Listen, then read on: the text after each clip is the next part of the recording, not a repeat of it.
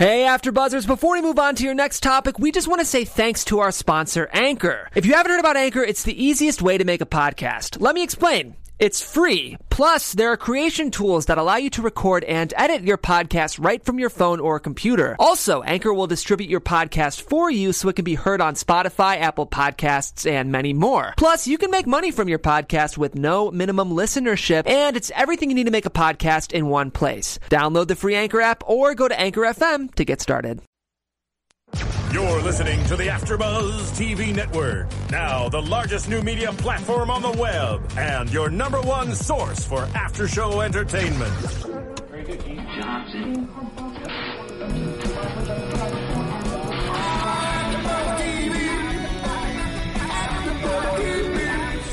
The AfterBuzz Studios in Los Angeles, California. Presented by Maria Menounos and streaming live thanks to Akamai Technologies. This is AfterBuzz TV's True Detective After Show. We'll break down tonight's episode and get you all the latest news and gossip. And now, another post-game wrap-up show for your favorite TV show. It's AfterBuzz TV's True Detective After Show. T-Bone Burnett does the song. I think that's the one, right? I think you got it. Welcome to the AfterBuzz True Detective After Show, episode 3. I made you laugh? You did. Wasn't that funny? We're all here together. Episode 3, I'm very excited. We're all here together. Everyone's in studio. No one's on their phone. Joe wore a lovely sweater. Doesn't he look distinguished? It's like Tom Keene. Nice. Tom Keene. My from the Alpine Blacklist. sweater. It's very sweet. Yes, of the show. Anyway, I'm Joe Braswell. I'm here. We're joined, as always, by the beautiful Nando Velasquez. Yeah. Hello. Thank you very much for saying that. We're also I appreciate joined that. by the very man with the smart sweater, Joe Sanfilippo, Nice to see you guys. and by the lovely Julia Carey. Hello, hi everybody. And not only just us, we are also joined in studio by our good friend Robert Betzel. Beitzel. God. We went over this. We went over this in prep. I meant it. I had it. I worked on it. Robert Beitzel. Hi, Robert. I'm sorry. I screwed up. All right, I'll pay you back for it You later. can call me Joe Asswell if you want.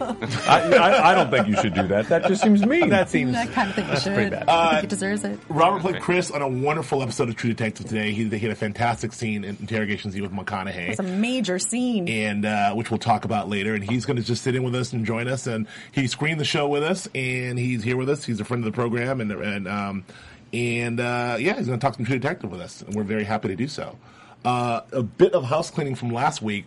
Apologies for a short show last week. We had a lot going on. We had some mix-ups, some studio mix-ups. We had to do a lot of different things shuffled around. Yeah. Appreciate you guys for sticking with us. We didn't get a chance to get through the entire show, but we have a full show with hot takes and great analysis for you today by Julia. Don't do it. Our takes will be lukewarm, but And Julia's. then the rest of us is filler. Yes. The rest of us filler. So sorry about last week. Won't happen again. Thank Yeah, you for joining us sorry. this week. We made up for it by bringing in Robert Beitzel and all of us in studio. We're going to do that today. So Okay. True Detective episode 3. Holy crap! Like, I just Show, want to man. say right off the top that I talked about last week, and a lot of our followers and listeners commented on YouTube and iTunes and otherwise.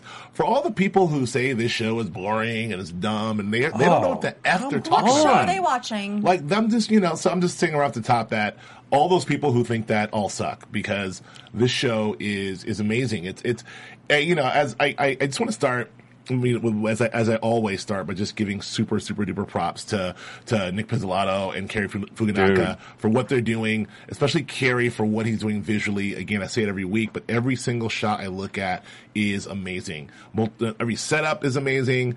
He goes from handheld to these beautiful shots to the cool Steadicam work he did in the bar. Like, it's just everything looks and feels wonderful, and I can't say enough about what he's doing. And then Nick Pizzolatto, what the words that are coming out of McConaughey and Woody Harrelson's mouths, the phrases, the sentences, the dialogue, The banter. the banter is blowing my mind. Yeah. And we actually watched the show with subtitles today, so we can actually read the show. And it was like, you get a better appreciation for the dialogue and for what the text that he's written.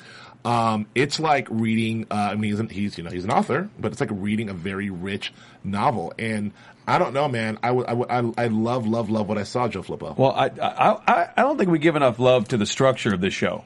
I think that the way they've set this up, it is complex. Right. But the way the execution works, it is so smooth, it is seamless.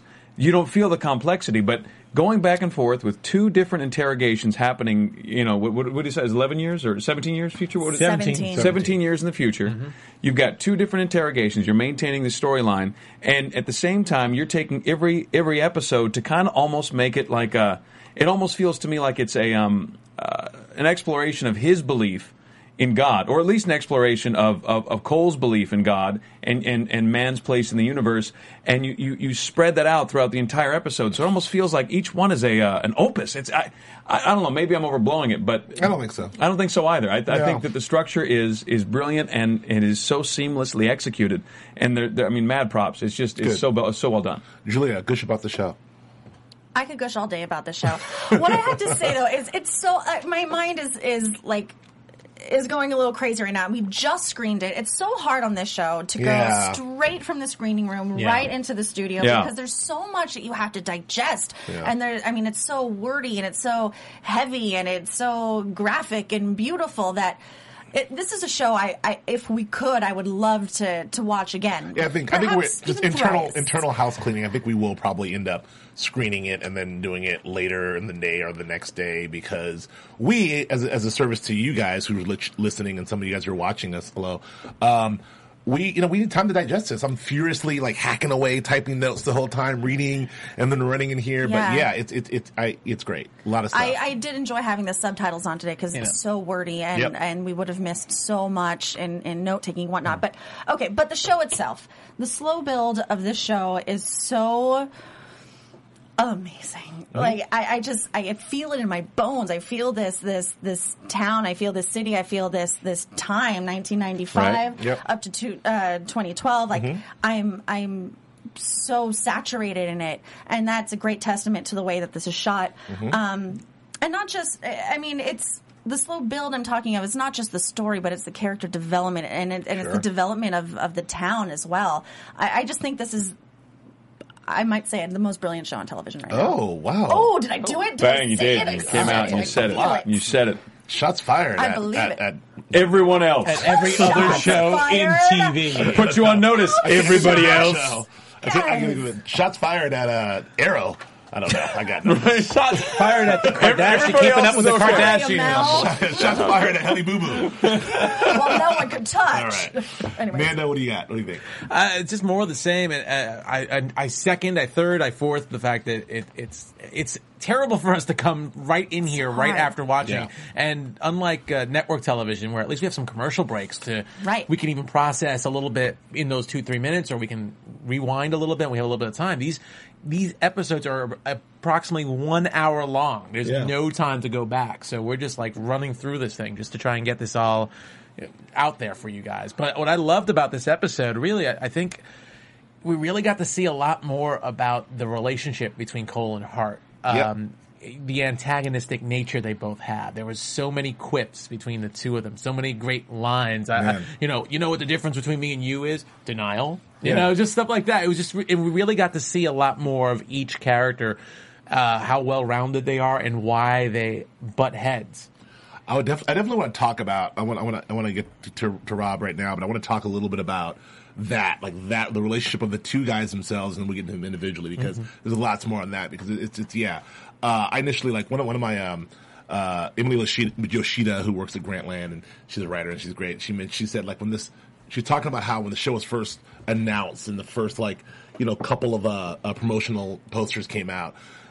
She thought, I thought it would be this sort of McConaughey and Woody Harrelson. I thought it would be sort of Dukes of Hazzard. All I knew was McConaughey, Harrelson in Louisiana as cops. I'm they're going to be riding around, talking shit, yeehawing around. And it's so not that. And I'm so happy. That would have been cool too. But I'm so happy. Right? But this was not. That said, we'd have watched that too. I would have watched the crap out of that show. If you were to describe this show an elevator pitch, it would be really hard to do because really what what you would say. It's like a buddy cop film where the two people don't get along, but it's not really that. It's so much more. These characters are so filled out, and it really is more than just, this guy's the crazy guy, this guy's the straight-laced guy, put him in a car for a couple hours on a stakeout, see what happens. It's not that at all. There's something definitely going on with both of these characters. Well, it's a character study, which is great. So we actually have someone who is a fantastic actor and who happens to have been on the set and worked with both these actors and the writer and the director. So he knows a lot more about this stuff firsthand than we do. He wins. We just talk about it. So Rob, can you tell us a little bit about are you watching? You caught up? I mean, are you watching the show like real time and as a fan yourself? Tell me what your experience is like, just taking in the show. Yeah, I mean, I agree with a lot of what you said, and I am watching it as it airs because I am a fan of the show. You know, I do think it's actually one of my favorite things on television, and that's not because I went and worked on it. It's because it's amazing stuff, and it's really thrilling to actually be a part of something that you're a fan of. Yeah. So that's really cool.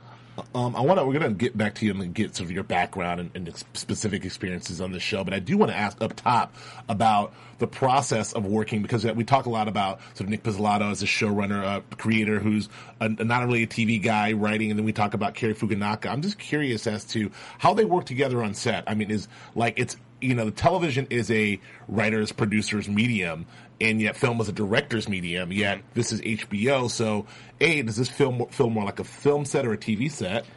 Well, let's start with that one. Yeah, I'd say that this is definitely much more like a film. Cary shot it all on film. I think he's making this case right now with this show for film, which is dying, you know. But you watch this TV show, and you got to say, hey, we got to keep this medium around, because he's really making it look amazing, as you've all said. And he is that visual director. He does have this. He's a very good storyteller, interpreter, and he brings it all to life very well. But Nick is a brilliant writer. He really is. He tells the story very interestingly, and he has these characters, which I think are some of the best characters I've ever seen on TV, and it's awesome to see them come together. What I witnessed while I was there on set briefly was that they were really complementing each other. They each knew their roles and their purpose, and they were working with each other and helping each other in the best way possible. I don't know that continued through the entire run of the show, but while I was there, that's what I saw. It's a brilliant way to do it, because you talk about these auteurs like Vince Gilligan, who Breaking Bad, or some of these guys, or Matthew Weiner from Mad Men. These guys, this single vision sort of does this whole thing, and this feels very much like a two-hander where you have a very specific script and these amazing words, and then you have a very specific visual style. So it's cool how they're able to sort of put that together. And what about working with the actors? Like is it because you have the words that Nick has written, so he knows what he wants these guys to say and how he wants them to say them, but then you have Cary, who's the director. Like, what was the process? Like, was it did you work with Nick on this words first? Was it Cary? No, not so much. I mean, Nick had written the script. It seemed that he knew very much what he wanted. When I arrived on set, I had a consultation with both of them the day before while they were in another location. But we checked in with each other and talked somewhat, and Nick gave me his insights as to what he thought the character that I was portraying was doing, and then Cary did the same as well. And he was much more he teamed up with the visual team with costumes and makeup.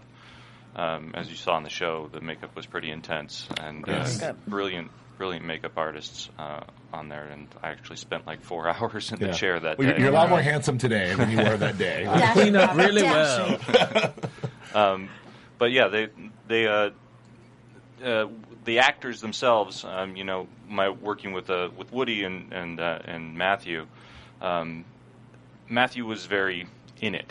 As you can see, the character that he's doing is, he's going to these other places. He's haunted, and he kind of stays holding some of that a lot, and that's just the type of work that he does. But he's still, very personable and workable. And the scene that we shot obviously was incredibly intense. Sure. And he was particularly great about maintaining the environment that we were working in. Everyone on that set totally professional and respectful of how we worked. When we rolled out on a mag, they just maintained silence and concentration for myself and Matthew, and he was great about taking care of me as an actor. So I really appreciated that. Right, it's great because he's an actor on it, but he's also a producer on it as well, and so he's actually, he's also Matthew freaking McConaughey. So I mean, if he says freaking, if he says this is the way it should be, I mean, I hope that happens. That's great. I want to talk more about specific to your character as it pertains to the show as we get through the show, but I want to jump back to us and talk about. I want to get into this episode a little bit. We have a lot of.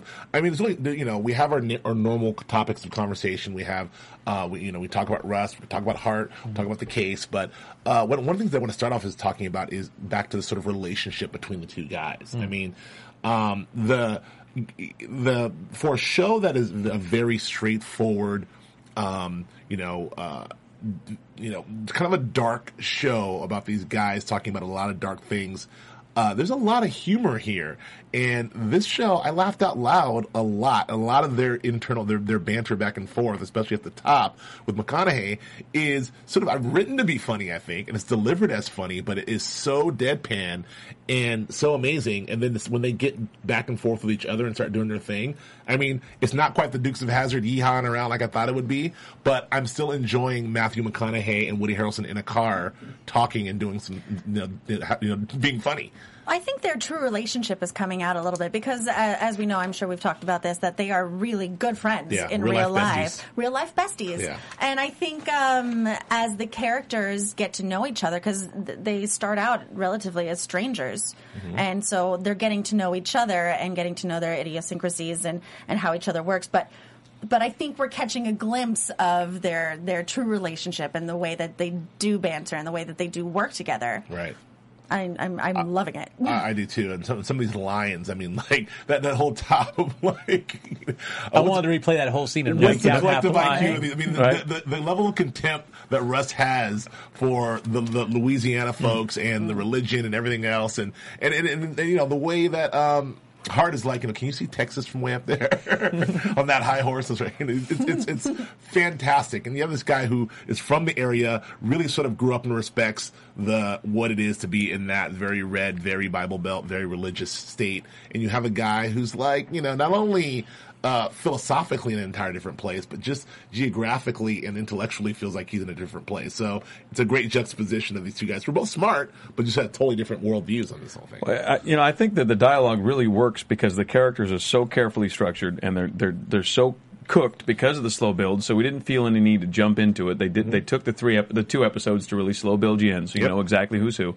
So now they don't have to work hard to make those lines work, and I think that's why they work. I mean, you never get a sense that anyone's trying for any laughs. It's just kind of like they're just going in. We're just doing it, and we're doing it in character. It's going to work. And there's no danger of anybody splitting an atom, I think was the one. Yeah, I love that line. We all busted up. Those are funny. But they're funny lines. That's funny. They're written as funny lines to me. I cannot help but feel that Nick Pizzolatto has something going on here with this whole atheism deal. I cannot help but feel that he is. It's too well written, and it's too smart, and it's too careful, and the character's too broken, and I just it's been from word go with this show. It's always been Cole's point of view that man is a cosmic mistake. It's a misunderstanding. We should not be here. We should not be aware of ourselves. It's just a sensory input that we think has made you a person. And we're all having this dream. He said this time, right? And the dream is that you're a person. The dream you're living this dream that you're alive. And I mean, you saw the looks on the 2 cops' faces in the beginning, which was great. There's nothing will fuck with you worse than an atheist who actually knows what he's saying and has a really, really cognizant point of view and is going, you know what? There is no God. Here are the 47 reasons why. How is your Coke? Yeah.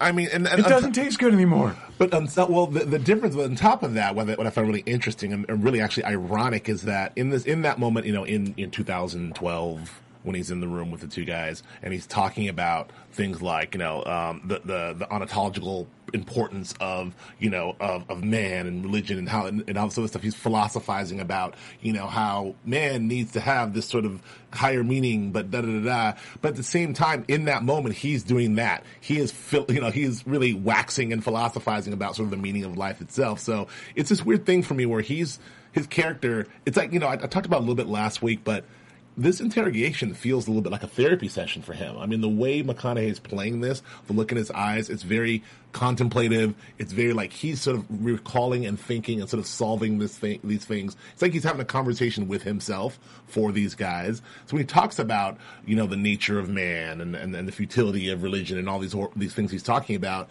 it's ironic because he is, sort of giving his own sort of philosophical worldview himself. Well, I think one of the lines that he said, really, it boils down to this one line when Hart asks Cole, "You're a bad man?" He said, "Yeah, I'm a bad man." The world needs bad men. We keep the other bad men from the door. Yeah. Yeah. So pretty much what it comes down to is Cole smells people's bullshit. That's really what it is. He's at that church and he smells bullshit. For lack of a better word, he, as an atheist, he feels that people hide behind God. People say they're religious and they have these certain morals and they don't. And it's a great banter he has with Cole because he sees, with Hart, because he sees Hart's fallacies. He sees that Hart's cheating on Maggie. Hart he embodies knows it. Yeah. He sees it. And these two men, I think, at the core, really just don't like each other, but they're forced to deal. It's kind of like what Hart said in the first episode. You don't pick your partners. Right. So really, these two men don't get along. They're kind of forced to get along. And Hart, being who he is, he's personable to everybody to a fault. He's like, well, we're gonna be as close to buddies as we can, but I don't like you. Can you tell by what I'm saying? Yeah. So it's a difference, like between you two Joes, when you joke around with each other and you one up each other. It's very different than Hart and Cole doing that. Right. No, but I don't like him. So I mean, there's that. And I'm smarter. Oh, okay. Oh, never mind. Then you guys are Hart and Cole. Never mind. You guys are exactly Hart and Cole. Go ahead. I was going to say one of the other things in that scene that I thought was really great was Hart's discussion of religion. Like Hart's point of view is, it seemed to me, and if there wasn't religion, we would do so much worse shit. Like it would be out in the open. Yeah, that's what he said. And that's what Cole said, right? It would all be out in the open, right? And so I'd like to have that, so we can pick out the crazies, right? Yeah. And I thought that was so great because I've had so many really religious people tell me like that is their reason to go to church. Sure. Is because if we don't go to church and tell them the man in the sky is looking, they'll do worse shit. Yeah. And I think that this show is so brilliantly written in that way, and I would love to find out what Nick's real philosophy is. I'd love to find out where if he's hard or he's cold. Do you know what I'm saying? I'd love to know. Well, I want to go around and include Rob in this. I mean, you mentioned, Joe, that we spent these first 2 episodes or 3 episodes getting to know these characters, and now we kind of know the table set. We kind of know who these guys are. I submit, I'm not sure we know who these guys are yet. I don't think we have a clue. I submit that, I love the process of finding out who they are, but I mean, we have our theories, which I'm going to ask you, like, sort of who they are. And like to your point, Nando, we have the situation in the relationship where, I think, Russ completely sees right through Hart, but doesn't necessarily judge him.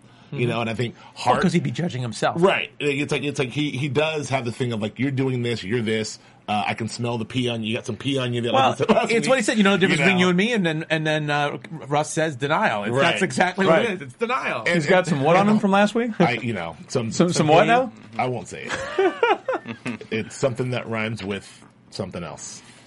I don't know. I'm not going to. How much more vague can you be? I don't know. Okay. He had P word on him. He said something. All right, I got you. It's why. Anyway, but in Hart has this complete this weird almost disdain, jealousy, and contempt for Rust, but he respects the guy and thinks the guy is smart at the same time, especially as you see the 2012. Like, the 2012 Hart is like, Russ is a goddamn genius. That Russ, he's great. The 2090 to 95 and 94 Russ Hart is like, so I mean, my question is, who are these guys? I mean, what do you think in this, what do we think of these two guys and what their roles are as we think so far? I find a disjointedness from the Rust and the Marty of 95 versus the Rust and the Hart, Marty, whatever, of 2012. So, I mean, from what we're seeing in 1995 and what we're seeing in 2012 specifically, and how let's say like how Hart is talking about in his interrogation, how he's talking about Rust versus how they interact in 95. So he's like you started to touch on it in 2012. This guy's great. This guy is smart. This guy sees things. Right. But then when you see him in 95, he doesn't have that same sort of admiration of him. I don't think. No, I don't think. He doesn't like him. Threatened by him. Doesn't like him. He thinks it's a weird thing where you think someone's better than you, but like you try to it's a weird respect and contempt at the same time. Like me and Flippo, same thing. Just And then in relation to Rust, we see him waxing philosophical all the time and just spewing whatever is coming out of his head. Something we also touched on in the show last week is the time it takes to work a case like this. You think about all that time they're spending in the car together, just driving from point A to point B and just talking it out and just saying whatever comes to your mind. But I feel like the things that he's waxing philosophical in 95, he's kind of living it now in 2012. He doesn't really give a shit anymore in 2012. Right. True. I mean, it almost is like it's like he's working it out in his head, and now he is applying it to his life. Well, it's almost like he's sort of talking about it and living it. Like, I know this is what's going on. I know the world sucks, but I'm still playing the game. In 2012, he's like, yeah, I was right. World sucks. I'm just going to drink a beer. Something has made him remove himself completely. Well, he said that in that first one, right? He said, why do you, when Hart asked him why he gets up in the morning, he says programming. Yeah. And he was talking about people in general. Right? It's all programming, for me, what these characters have kind of done, and I think it's kind of rare, but it's getting less rare because I think we're in the golden age of television. But I've been told again, post-secondary golden, whatever the fuss. It seems to me we're getting some real complete people. I mean, and they have the freedom to do that. And so with Hart, I love that you have the juxtaposition of the interrogation 17 years later, talking about how a man needs a family, needs to be responsible for other people, and they're flashing back to him banging on his girlfriend's door, and then and then fighting through, and going to beat the shit out of the guy unless he tells him that he got the blowjob, which right. It's just this. You imagine saying their naked guy comes busting in. Tell me the truth. Okay, that's what I wanted to know. Sorry, I'm not a psycho. I'm not a psycho. I just wanted to know. I just really wanted to know. Woody Harrelson plays a really good crazy psycho, by the way. But I don't want him banging down my door. No, ever. No, he seems very angry. No, but I think it's the completeness of the characters it almost takes you aback. Because like with Cole, the insanity that he seems to give off in the end, and it almost seems like it's a person that's looked at all the trappings of society, all the stuff that we've built up, and sees them all for what they are. It's all just bullshit. It's all just fear that we built this thing, and we're all terrified, running as fast as we can toward death. It's just a bunch of lunatics. And he's just kind of stepped back from it, and of course at that point, well, fuck it, I'm not going to get a haircut, and why am I going to shave? And it's 12:30 on Tuesday, and it's my Thursday. Doesn't matter. And it's my drinking day, and you don't get to take that away from me. Yeah. One thing I wanted to say after that scene where he barged down on Lisa's door and threatened that guy. As he walked out, you see him back in 2012 saying that's why I always said Russ needed a family, because boundaries are good. After we just saw him go totally crazy, boundaries are good. That's why I have a family. Boundaries are good. I couldn't find the words boundaries. I love it. That's so great. Robert, you're watching the show real time like us. You've seen all 3 episodes. You just this is a broad question, but who do you think Hart is? Who is, in your opinion, how would you describe this guy? Well, Hart, I think that Nick's written the guy that we all sort of relate to a little more, because he's that everyman-ish sort of character. He's got the family, he's got the kids, but also terribly flawed, and clearly he goes through a divorce and whatnot. And then you have Rust, who is the smartest guy in the room, but he's kind of a terrible dude, and normally you wouldn't really like this guy, except he accepts all of his flaws. He has all that denial, exactly that line there, the difference between us, denial. He accepts all the crap that's going on with him, and because of that, we attach ourselves to him as a character, and really invest in him in this really amazing way. I think that's the feat that Nick has done with these characters, is that we're attached to Hart because he is the guy that we recognize, and we're attached to Rust because he is so frank and accepting of his own fallacies, and yet he is kind of above the rest of the crowd with his intelligence. And I wonder if it's not a combination of I agree with you, smarter than everybody else, and willing to put in the work. Like he went through all the 14 hours of crime scene of dead photos of dead bodies, right? Yeah. It's not just that he's smarter than most people. He's willing to put in the time, but I think there's that extra added ingredient. He's untethered. You know what I mean? Like the daughter's dead, the wife is gone. He's not held to any of the other stuff. You know what I'm saying? He's floating free of the structure of the society, and so he kind of gets a different perspective, I think. I agree. I want to get to I want to just touch on as well the relationships here, because we see it's not. I want to touch on the Hart Michelle Monaghan and Woody Harrelson relationship, Michelle Monaghan and McConaughey relationship, and all that lawn mowing, and all that. You do not mow another dude's lawn. You do not mow another dude. You don't do that. Samuel L. Jackson said in Pulp Fiction, "You don't give a man another. You don't give another man's wife a foot rub, and you don't mow another man's lawn." That's it. Like McConaughey in that wife beater in the kitchen having some sweet tea. No, like that was like, oh no, you don't. You're not in the kitchen in a wife beater. No, and come on, Russ. You blame her. Come on, Flippo. If you walked home and Matthew McConaughey was in a wife beater outfit after mowing your lawn, I you would would be think very something's upset. up. I would be upset. Yeah, and because it's McConaughey and he's in better shape than I'd ask him to leave. No, please get out. And I love Woody Harrelson. The detective. The second he saw the fresh cut grass, he was already smoldering. He's like, what? What? McConaughey's in there with some sweet tea? No, it's all wrong. I may not be interested in mowing my lawn all the time, but that does not mean you get to mow my goddamn lawn. No. So what's going on? Okay, He was interesting in that scene. Wasn't he, McConaughey, when he's in the kitchen with Maggie, he's engaged and he's engaging and he has a little glimmer to his eye and he's in it, but then the second he goes outside and he's talking to Hart's character, he switches off, he becomes haunted, he becomes removed, and just the way even he walks away with barely even swinging his arms. It was like a zombie. He walked to the car like a zombie. Strange. Yeah, that was a really weird creepy storm out. And awesome. And cool the way Carrie shot it, because they used the handheld and kind of followed outside. It had this weird kind of cool thing to it. It kind of reminded me of last week when Hart put Cole up against the lockers and Hart just does that weird little thing. It's like that walk was just enough to say, okay, I'm walking away, but don't come after me because I'm walking weird. I'm walking away because I'm choosing to walk away, not because you told me to. Yeah, and even in that moment last week, which was another fucking phenomenal scene, when he says, "Look, brother, if you got some self-loathing to do this morning, that's fine. Do your thing. Like, do what you got to do. But I can break your wrist right now, so let's just work this case." It's very matter of fact. You don't want to lose your hands over this. You don't lose your hands over this. Yeah. So, okay, question. So what?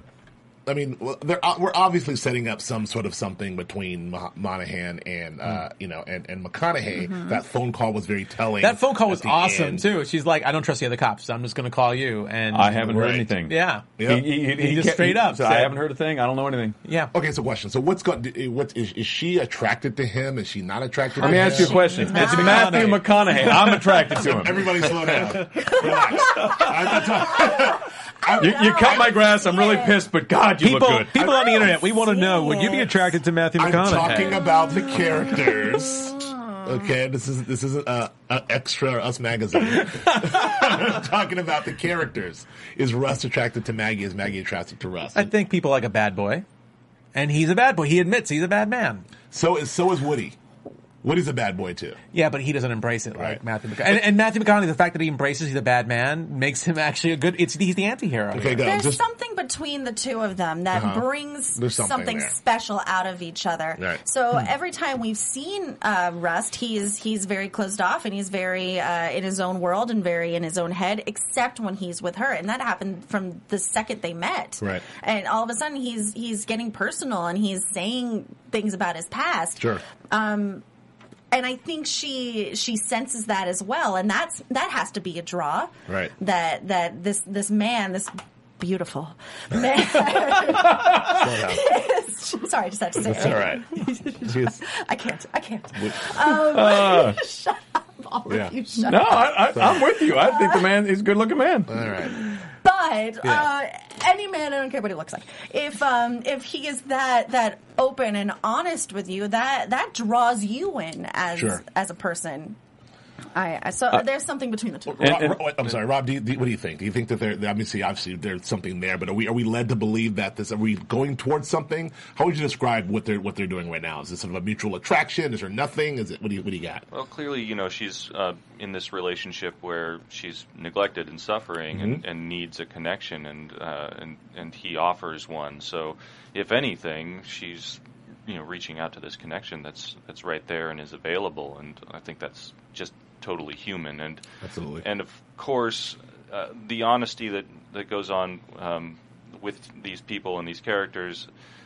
Everyone's you're attracted to people that you see every day on the street, and it's a question of whether or not you, Nando right here. I gotta say, shots fired. Seriously. What are you doing later? No, he's a heartthrob. I'm married. I'm sorry. Damn, all of them are.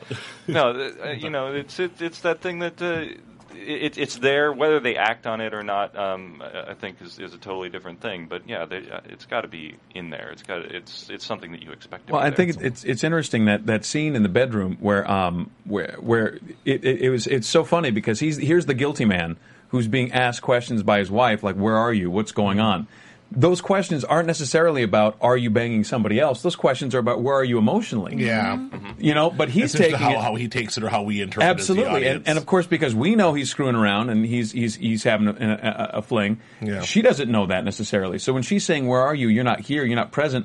He's not. He's trying to explain a specific time. It's an overall question. She's asking where are you vulnerably. And so go ahead. I'm sorry. Well, he passes the test when he basically says I'm fucked up, and he comes out and he says basically he shows her some vulnerability. Yeah, and I gotta say that scene was brilliant work on Woody's part. Yeah. Because a lot of this I'm watching it and I've read the whole script. So when you watch the show, it's like, oh, that's how that came out. And when we got to that scene, I remember reading it and not interpreting it as Woody did. I mean, he really took it to the next level with that. Right. And the vulnerability and everything that he did in that scene, I was just blown away, amazed. I love that. Isn't that the best when you see it on paper and then you see somebody like take it to a whole nother place and it's just mind blowing, isn't it? So good.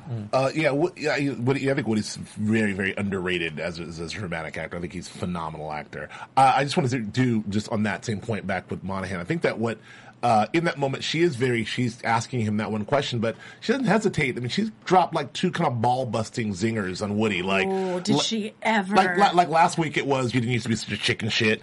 This week it was like, you used to be much smarter. You were so much smarter. It's like every week. So emasculating. Yeah, and so it's interesting for me to see what I found really, I felt like that there was a breakthrough in that scene, like what Woody did in that scene and what Hart's character did in that scene and how they came together in the moment. And like in that moment that I thought she was going to smack him across the face, they ended up, making love and, and really embracing and understanding each other. But then to see Hart still be completely off of his ass, damaged in the bar and then subsequently after the bar, it makes me feel like this guy's broken. He's not really. I thought that was some of the emotional breakthrough, but really, he's got some problems. Well, another line that she said was, "You put a ceiling on your life because you won't change." Yeah, I love that line. That's a brilliant line, but that's because she's playing a different game than he is. That's what I think is ultimately. They're all playing games, huh? No.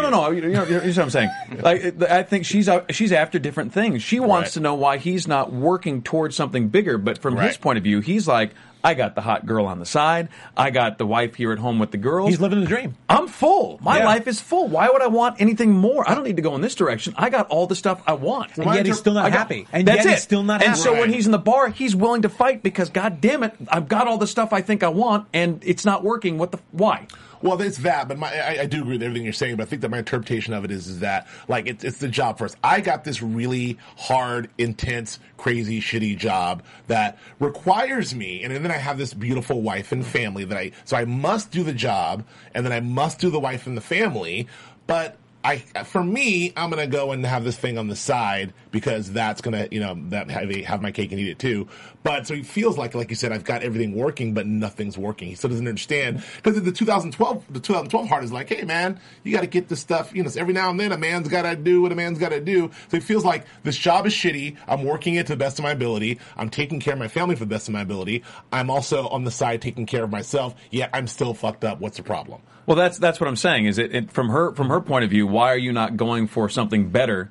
That was your plan years ago when I first met you. You were this different guy. You wanted more. Well, you were smarter back then. You had dreams. You had dreams back then. You wanted more. Right now, right? he, like you said, he's living the dream. Because he thinks he's living the dream, but he's not. Because he's keeping all the balls in the air, and that's all he can do. Here's the thing about his character. Everyone smells.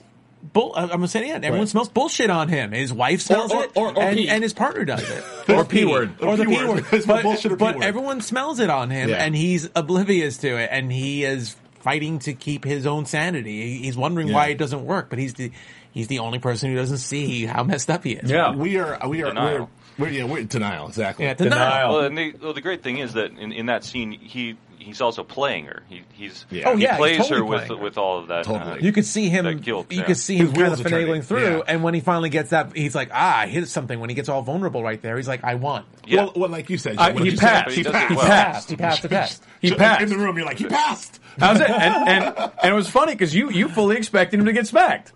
I did too. It was She that put her moment. hand- she put her hand You literally, you're like, oh, he's gonna hit her. She's gonna hit him. The look on her face. Right. She did an interesting way of playing it. She's good. She looked at him like, the whole time, you motherfucker. Yes, you are damaged. Come here. But from as a character, it looks to me like she's just like, give me a reason to stay. Give me a reason to stay. He just passed. Yeah. But she also doesn't. It seems to me that she doesn't buy it entirely. You know, she's not totally sold, and that's also great work on her part. Great work on her part. Is that they really walk that line so well. Right. So I want to get to with two things to do because we're running out of time. I do want to get to. Let's talk about the case. I know. I do. I want to get. I'm going to spend a couple of minutes on the case, and then I want to spend the rest of the time with Rob just really just sort of just asking about the thing. But really, a couple minutes on the case. So a lot of work here. I mean, Julia, you're my case recapper here. You got all the 1,000 notes. But I do want to say it's great to see my man Shea Wiggum from everything. I don't know, from the guy who played the preacher. Boardwalk Empire. Boardwalk Empire. Yeah. Wolf of Wall Street and American Hustle now, and this he's everywhere. Like everywhere I turn, I see Shea Wiggum, and he's Wiggum. Sorry, I can't do anyone's last name, but he's I love that guy. So he's another great quick turn on his part. So the case. So we are getting closer. We have a break in the case. So let's just skip to the fact that we have a break in the case.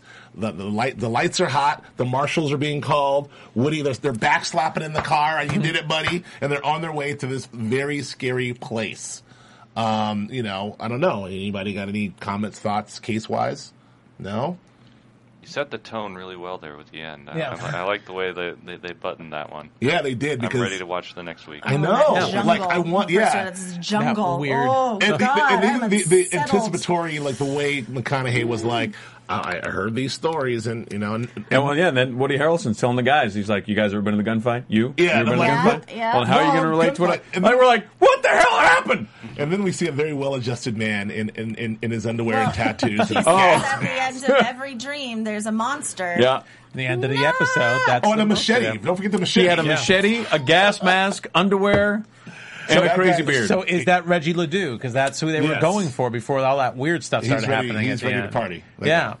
that's the question. That's how we party. Rob, And I just wanted to say one thing. Tuttle came up again. Tuttle come up. That Caleb was came his up. school. That was the school. Where The daughter. No. Rayanne Olivier was attending. So it's just right? interesting to see that even though he wasn't in the episode at all, that we're still seeing a little bit of Tuttle in there. They even talk about how they're about to lose this case to the task force. Right. So they're under the wire. All right. So thanks, Lemieux. He's the head of that task force. Yeah, exactly. Okay. And also, what was I going to say? Oh, backwards. I'm sorry, the case. I forgot. I like we saw a lot of work in the whatever, the hillbilly chicken ranch or whatever we saw like last week. And so then we juxtapose into the church situation, the tent church. The tent church. We saw the horrible, the guy who had a horrible time in prison. Had his business sort of. Bert. Good old Bert. Oh, that was rough, Bert. So Bert's not our guy. Bert's not the guy. But then, which leads us right into, we did have an interrogation with Chris, who's in the room here. And again, and great work in that scene, by the way. I mean, you talked about how you guys maintained the thing. It was a very intense scene.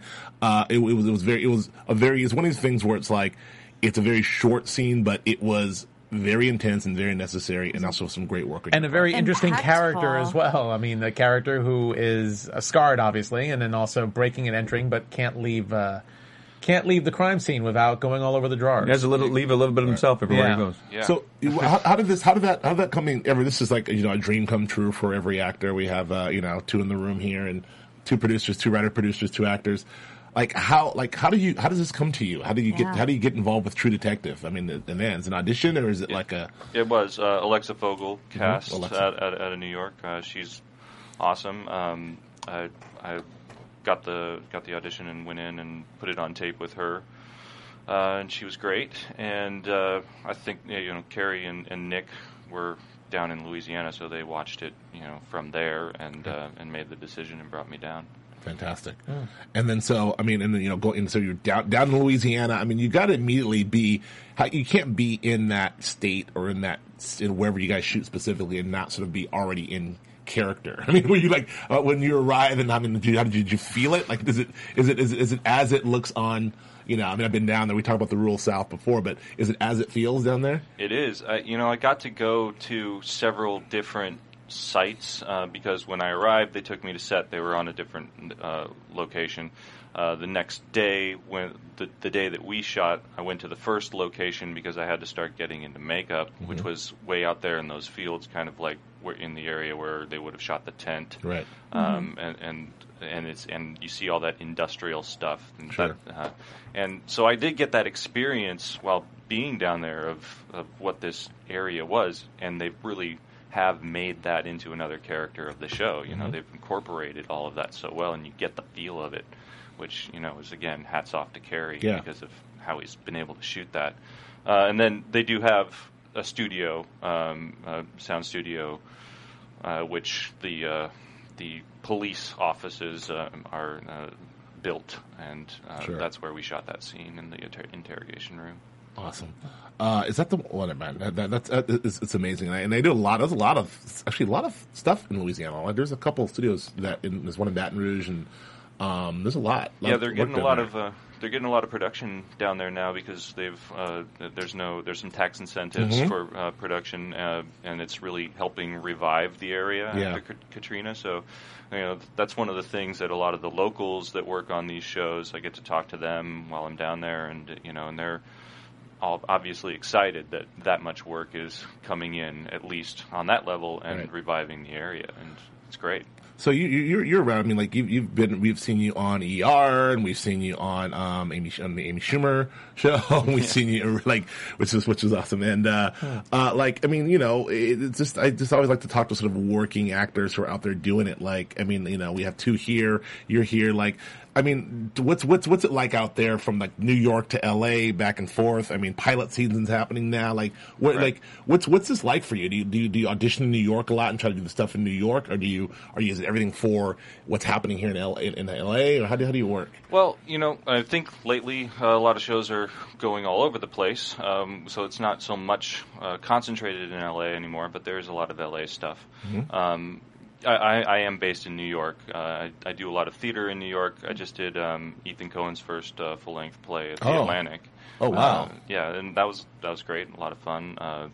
Working with him and David Cromer was our director. Sure. Brilliant people. Hell. Second only to us in this room. First them, now us.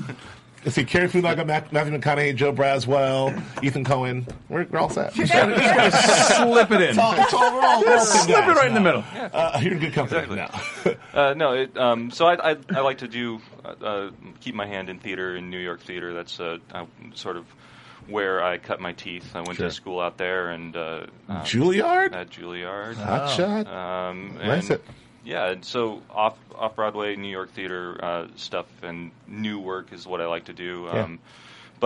And getting into doing these great TV shows in our new renaissance, what are we calling it, of television, the new golden age. Post-secondary or post-golden age? Post-golden age. I don't want to get complicated because it's deep, man. Yeah, it is. So a guy wrote a book. Well, I'm thankful as an actor, certainly, as I'm sure you guys are, that we've got this stuff to work on. I'm actually also doing a new pilot that's coming out on AMC, and I hope you guys will get on it. It's called Turn, and it's going to air April 6th. Turn, I can't wait. Now it's period. This is a period thing, piece, right? Thing set in the Revolutionary War. Long Island, New York, and New York City and Connecticut. It's about the first American spy ring that Washington set up during the Revolutionary War, based on a historical novel that this guy wrote, and Craig Silverstein is show running that, and it's AMC, and it's a lot of fun. We shot the pilot a while ago, got it picked up, and congratulations, man! Congratulations on that! Yeah. So we're definitely looking forward to that. Like, when I saw, I read the little synopsis and saw who's involved. I'm like, oh my god! So it looks amazing, and AMC, the pedigree's great, and you can't, the guys who brought you Mad Men and Breaking Bad and others. So so congratulations on that. Yeah, thanks. We gotta get out of here. We get into predictions. We gotta get out of here. Yeah, unfortunately. Yeah. Yikes. And now, your AfterBuzz TV predictions. Julia, what do you got? Always. Okay, my prediction. I think Maggie is the key here. If we're talking character-wise, I'm not talking case-wise. Or maybe the two will intersect, I actually think. But I think Maggie is the key to the dissension of the relationship. I think we kind of talked about that. I think Cole is going to ingratiate himself even further into her world and sort of try to edge Marty out a little bit more, because I think he's going to crave that feeling he has of being open and honest, and it's going to not end well. Joe Flippo? Kind of a shitty prediction, sorry. No. I'm actually going to piggyback on your shitty prediction. All right. I think that Cole is going to go out with that kind of hot. I mean, she was pretty hot. The girl that he got set up with, Jennifer. Yeah. Whew. I think they're going to go out a little bit. It's going to go badly, and it's going to go badly about the time that Maggie and Hart are kind of done. And I think it's going to be something that he does not want to have happen, but it's going to happen anyway. Great, Nando. Well, I think the person that Rust mentioned last week that was almost a second wife was Lauren. Introduced to so by Jennifer, Maggie. I don't think Jennifer is going to be that relevant, but I do think that based on Hart's big dramatic pause after that scene with his wife, they're divorced. They got to be divorced in 2012. I'm guessing there's going to be a lot more that Cole has to do with that. So I do agree with that. To piggyback off of your shitty prediction, yes, I think that definitely has a lot to do with it. Otherwise, it's really hard to tell, because especially from seeing scenes from not next week, because we don't have a show next week, because I guess that they're probably preempting it for the Super Bowl. But the week after, it was just hard to tell. My prediction, I'm not going to ask Robert for the prediction because he's read the whole thing. But, I predict it will remain riveting and surprising. Very good.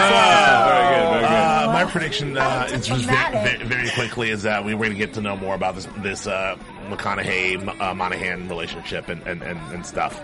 So, as you said. You guys all stole my shitty prediction. You started it. Robert, where can we find you? Can we find you on Twitter anywhere? Like, where can we find you? Are you on any of that junk? I'm on Instagram. Yes. Abandoned Station, and I promise I'll start actually posting. Yes. Yeah. Right. Me too. I'm on Instagram at Joe Braswell. I'm going to start posting this week. I got a bunch of stuff I'm going to put up, and I'm just going to start posting like a madman. You can also find me on Twitter at Joe K. Braswell. Where can we find you, Flip? You can find me on the interwebs. My website is josephsanfilippo.com, or on Twitter at Joe Flippo. Julia. Twitter, Julia Carley, JuliaCarley. Same on Instagram, and then you find me here. What do? We do the Blacklist. We do Hannibal coming up. We do following. Following. We do all the good stuff. stuff. And you can find me on Twitter at Nando Vel, and on all those shows. Yeah. Thanks for listening to us on iTunes, downloading us. Please rate us. Give us 5. We love you. We'll see you next week with more True Detective. From executive producers Maria Menounos, Kevin Undergaro, Phil Svitek, and the entire AfterBuzz TV staff, we would like to thank you for listening to the AfterBuzz TV network. To watch or listen to other after shows and post comments or questions, be sure to visit AfterBuzzTV.com. I'm Sir Richard Wentworth, and this has been a presentation of AfterBuzz TV. What's up? Buzz you later. The views expressed herein are those of the hosts only and do not necessarily reflect the views of AfterBuzz TV or its owners or principals.